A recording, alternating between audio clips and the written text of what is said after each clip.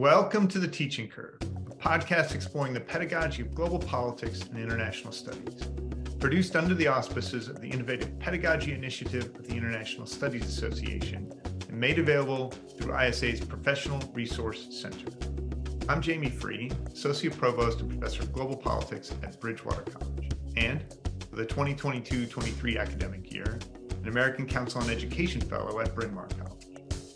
Each episode of The Teaching Curve is a conversation with engaged and innovative teachers of global politics. The goal is to celebrate and inspire pedagogical creativity through conversations that connect experts across the subdisciplines of politics and political science into a community of teachers. What we can share with each other about the strategies and tactics of pedagogy are broader and deeper than the institutional, disciplinary, and geographic differences that divide us in other contexts. Today's conversation is with Dr. Charity Butcher, Professor of Political Science and International Affairs and Director of the School of Conflict Management, Peace Building, and Development at Kennesaw State University in Georgia in the United States, and Dr. Alasdair Blair, Associate Pro Vice Chancellor Academic at De Montfort University in Leicester in the UK.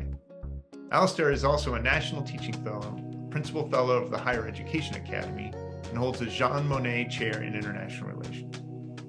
Charity is Editor-in-Chief and Alasdair Lead Editor at the Journal of Political Science Education, which is published under the auspices of the American Political Science Association. Our conversation explores the concept of scholarship in teaching and learning as a systematic and rigorous exploration of the mechanisms of successful pedagogy, how JPSE and publications like it promote both the wisdom of particular teacher scholars and the value of pedagogy scholarship more generally, and suggestions for how to improve the chances that a submission to JPSE will be accepted for publication. Charity Butcher and Alasdair Blair, thank you so much for joining me here on this episode of The Teaching Curve. I'm really looking forward to talking to you. Thank you. Glad to be here. So the first question I always ask to the guests is about the people who make us teachers, and those are our students. So Charity, if you could just tell us a little bit about the students at the institution where you are, and that will give us a little bit of an idea about your context. Sure. So I teach undergraduate and graduate students, both master's and PhD students at our university. I actually teach in the first PhD program at our university ever. It was the first program that we had at that level. So we're now have many more. We're in our 2 university recently only. Our students are increasingly traditional students. Historically, we've had a lot of what might be termed as non-traditional students, but increasingly we have a more kind of 18, 22 range, 25 range students, and a very diverse student population in the Metro Atlanta area. And I think our student population reflects the diversity of the area that we are in. And our graduate programs have a lot of diversity as well. Our PhD program that I teach in is about 50% international. About 50% of the students are international in that program. So we have a very diverse and broad student population as we increasingly add more graduate programs to kind of keep up with our R2 status. So that gives you a little bit of an idea of what kind of students, and we offer a lot of online and face-to-face classes to accommodate our students who actually probably the majority of work, at least part-time, if not full-time. And so the online format really helps provide some flexibility for students who are juggling a lot of things in addition to their studies. Alasdair, what about you? I work at De Montfort University in Leicester in the UK, and De Montfort is what we call like a modern university, although it's been going in various stages for over 150 years, but its primary focus is on widening participation. It's got a lot of students from the local area, but also quite a lot of students internationally and from elsewhere in the UK. Very diverse. Our city is one of the most ethnically diverse in the United Kingdom. We also have overseas campuses in Dubai, Kazakhstan, and partnerships with many other universities in other parts of the world. University, I would say, is highly committed to, we've got a new strategy called an empowering university, both for our students and for our staff. And really what we're, I suppose, trying to provide great learning opportunities for students who, don't necessarily have family who have previously been to university, and also who may be juggling other commitments and demands. I'm involved in sort of undergraduate and postgraduate teaching at the university, and I also have some leadership area broadly in terms of our educational provision across the university. That's fantastic. So it sounds like both of your institutions, while committed to scholarly endeavors, would reward you spending time on improving teaching. Is that fair? Yeah, I would say that's definitely the case. And scholarship of teaching and learning is viewed as equivalent to other types of research at the university. And it's really, there are a lot of resources to help faculty who are interested in pursuing that type of research, particularly through our Center for Excellence in Teaching and Learning. So there's a lot of, resources to help faculty really focus on improving teaching and allowing them to do research to help do that as well. Yeah, pretty similar, really. Teaching as a promotion pathway has an equivalence to research at our university, so people can go all the way through to full professor on teaching and learning, and we very much encourage that. It's also an important promotion opportunity that reflects a broader group of colleagues, and often that's important from a diversity perspective as well. And also we recognise teaching through various sort of awards, the University Teacher Fellowships. We provide some scholarship funding for people to do research in teaching. And we also have secondments in this area as well. So it's important, particularly in the United Kingdom context, because it is also a key metric in terms of how we are graded as universities. And that also has an impact on things like league tables. So we take it seriously. We take it seriously in terms of student feedback, and also we take it seriously in terms of our obligations as a sort of a public body. You are the part of the editorial team, the leadership of the editorial team for the Journal of Political Science Education. And you've been using a term that I think, in my estimation, most of the people who would tune into this podcast would probably know what it means, but there's other people who might stumble across it late at night trying to find some way to put themselves to sleep that would come across this term SOTL, or Scholarship of Teaching and Learning. Can you describe a little bit about what that is and how it is in some ways a subset of writing about teaching? So in my view, I think, there are different types of writing about teaching. Some are more reflective and may present your experiences in a class, and those are certainly extremely valuable. And for me, SOTL research basically takes the methods that we use in our normal substantive research that we do outside of that, what we went to grad school to do, right? Takes the methods we learned there and that we apply in those areas and applies it to the study of pedagogy and to the study of teaching. And so that may be quantitative methods, it may be qualitative. It could be a case study that's very well written and thought out and rigorous in some way, really providing some very explicit instructions of what to do. But I think ultimately there's some evaluative element to most scholarship of teaching and learning, where you're really looking at these teaching interventions and thinking about how do they impact student outcomes and student learning? Are they effective in what they do? And so that kind of additional element, I think, is where we start to move away from other types of writing on teaching and pedagogy and get more into the scholarship of teaching and learning. Yeah, I mean, I would basically, say exactly the same. But for the benefit of the broadcast, we'll say a few more words then. I think that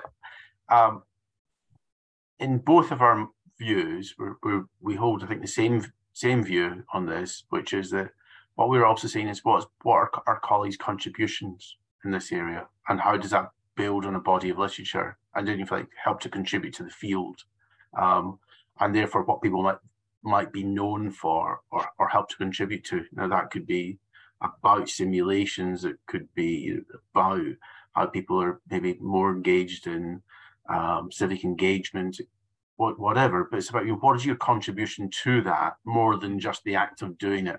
And I think that then is also about, as Charity said, the methodological approaches, which themselves could be a contribution in themselves, but it's trying to build the field into, I think, a more rigorous, substantive body of work that we would see as something that people will be named for and claim and make a claim for as well. And we can see that as a body of literature, just as you might see it in terms of studying German politics or French politics or security studies or etc.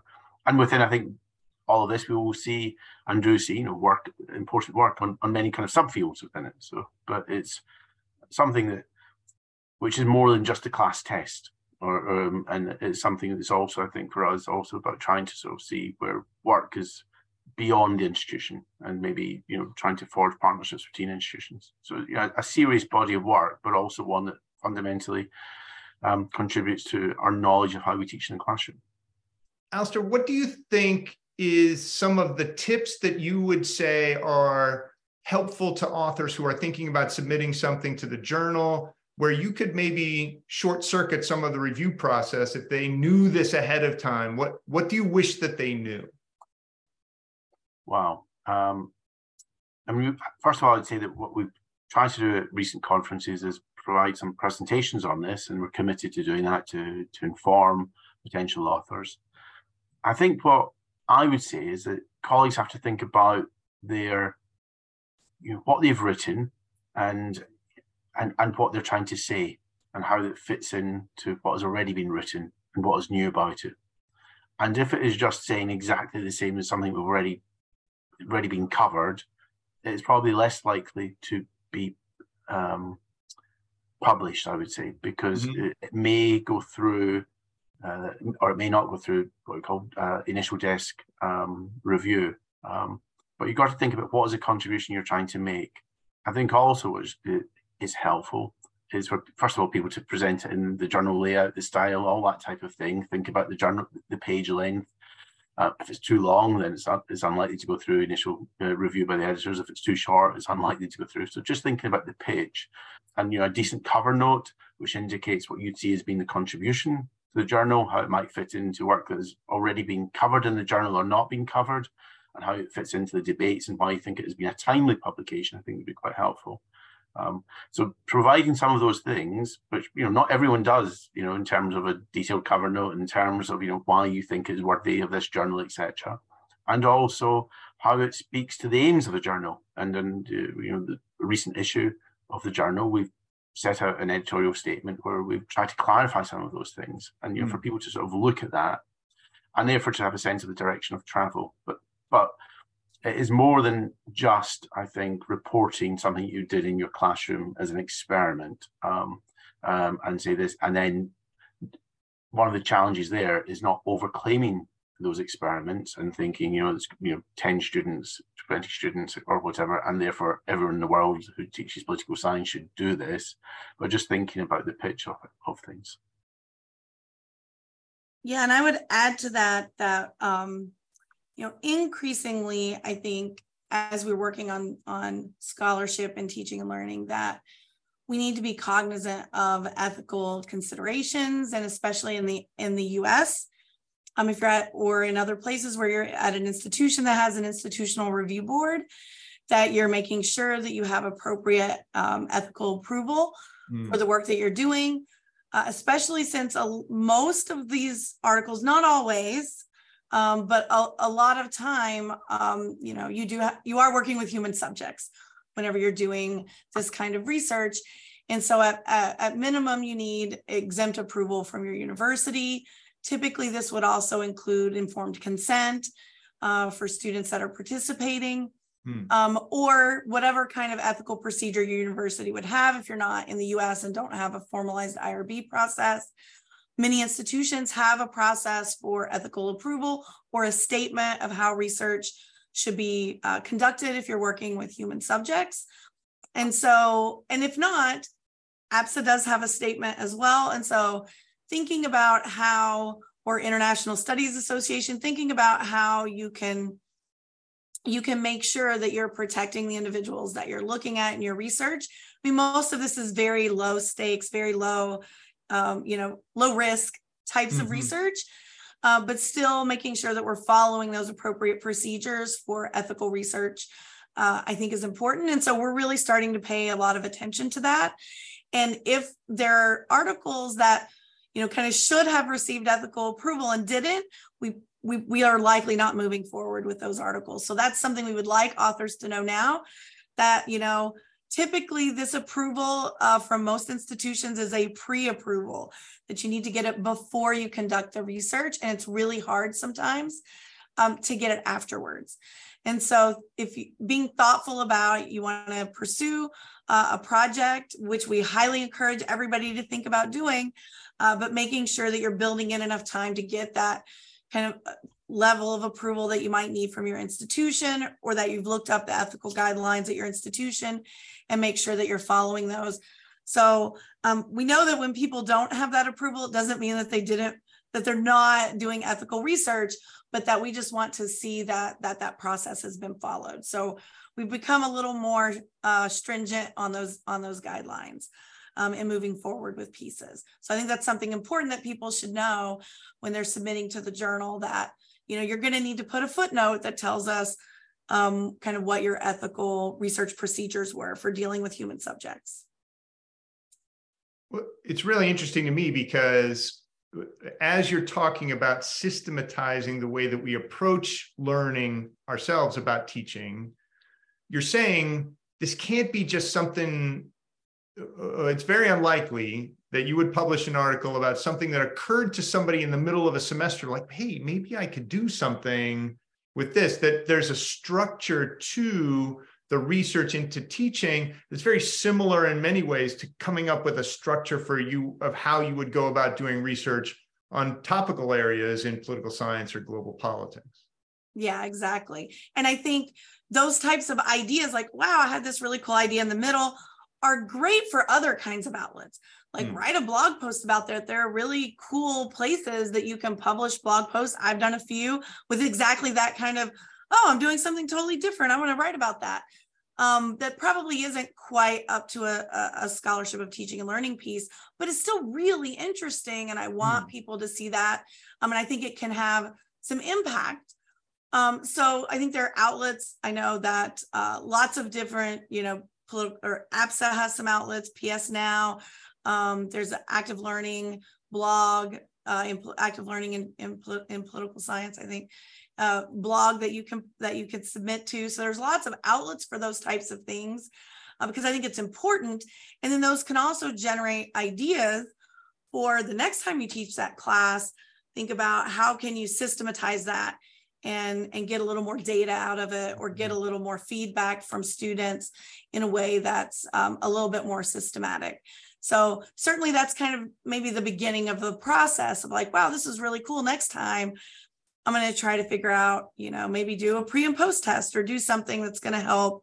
Maybe I can use this in multiple classes, or do an experimental design where I see how it works in one class versus another, or join with a colleague at another university and we can test this in different types of settings and see how it works differently. So thinking more broadly and systematically about how you can really delve into that research and delve into that pedagogical approach and help us learn more about moving forward, right? So again, as Alasdair said, really contributing to a growing body of literature. Yeah, and we're also keen to have a wider geographical diversity of submissions.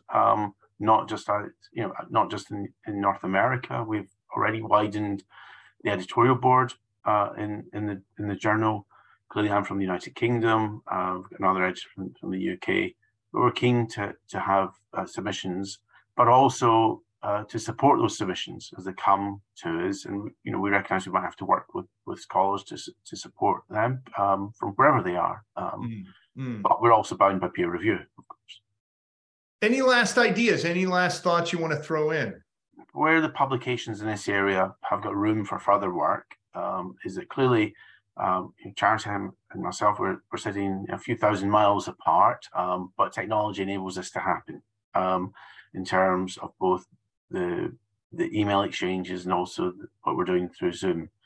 But I think there's also scope for, therefore,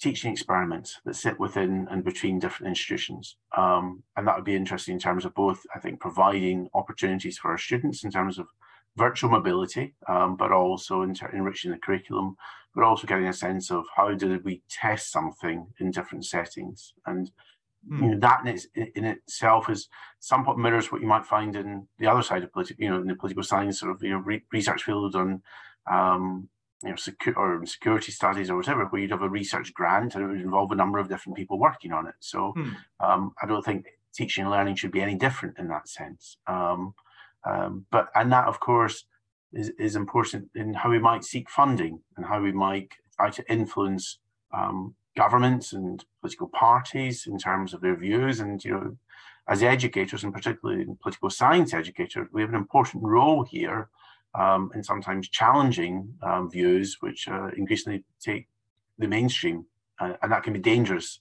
The journal is not there to save democracy, but I think it is there to play an important role in educating academics and also providing an important voice that can lead into policymakers.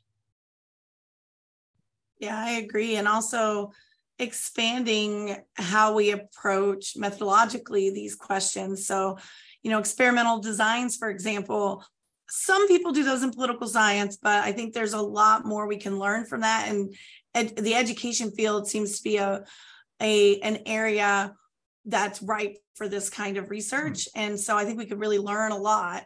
And I'm saying that as someone who hasn't necessarily done this myself, but I think there's a lot of room for experimental designs and pedagogical research, and that expanding the scope and expanding the institutions that are participating or collaborating on a project makes that a little bit easier, especially if you're teaching something really specialized that you may not offer very often at your university. It makes this kind of design very difficult. But one way that you can do that is expanding out into other universities, teaching similar classes. So I think, and there are some, like we offer a ton of political science 1101, right? The American government, which is a required class at our university by all students. So there's a lot of room for things like that, I think, at universities. But, even in upper division courses, this would be possible by collaborating more across departments and across universities and schools, and moving outside of the type of university that you might teach at, and thinking about what's going on at community colleges and other places where there may be some really fruitful collaborations that you can work on. So interesting. Maybe if I come back to one other point at this moment. One is that if you are thinking about submitting something to the journal, then please do so. Contact Charity, myself, or other editors if you're unsure about the submission. We do aim to have quite timely turnarounds on initial views. And secondly, if you're interested in doing reviews for the journal, then please get in touch with us, because that's an important element. And I think that what I would always say is that just as we are trying to serve the profession, if people have articles published in journals, then they should also be prepared to be reviewers for them. And it cuts both ways in that sense, doesn't it? But we're here to answer any questions and also to provide advice and guidance. Terrific. Alasdair, Charity, thank you so much for coming on and sharing this really important way in which people can channel their creative energy into the teaching that adds to the conversation that then goes off and, as you say, has an opportunity to make a real difference in how we think about the field and the disciplines that we're up to. So thanks for coming and sharing. All right. Thanks for having us. Yeah, thank you very much. The Teaching Curve podcast is made available in the International Studies Association Professional Resource Center under the auspices of the Innovative Pedagogy Conference Planning Committee. You can send feedback or suggestions for future interviews to teachingcurve@isanet.org and follow us on Twitter @TeachingCurve. Special thanks to the team at ISA HQ for helping get this podcast out each month. Thank you all for joining us again on the Teaching Curve. And remember, learn something every time you teach.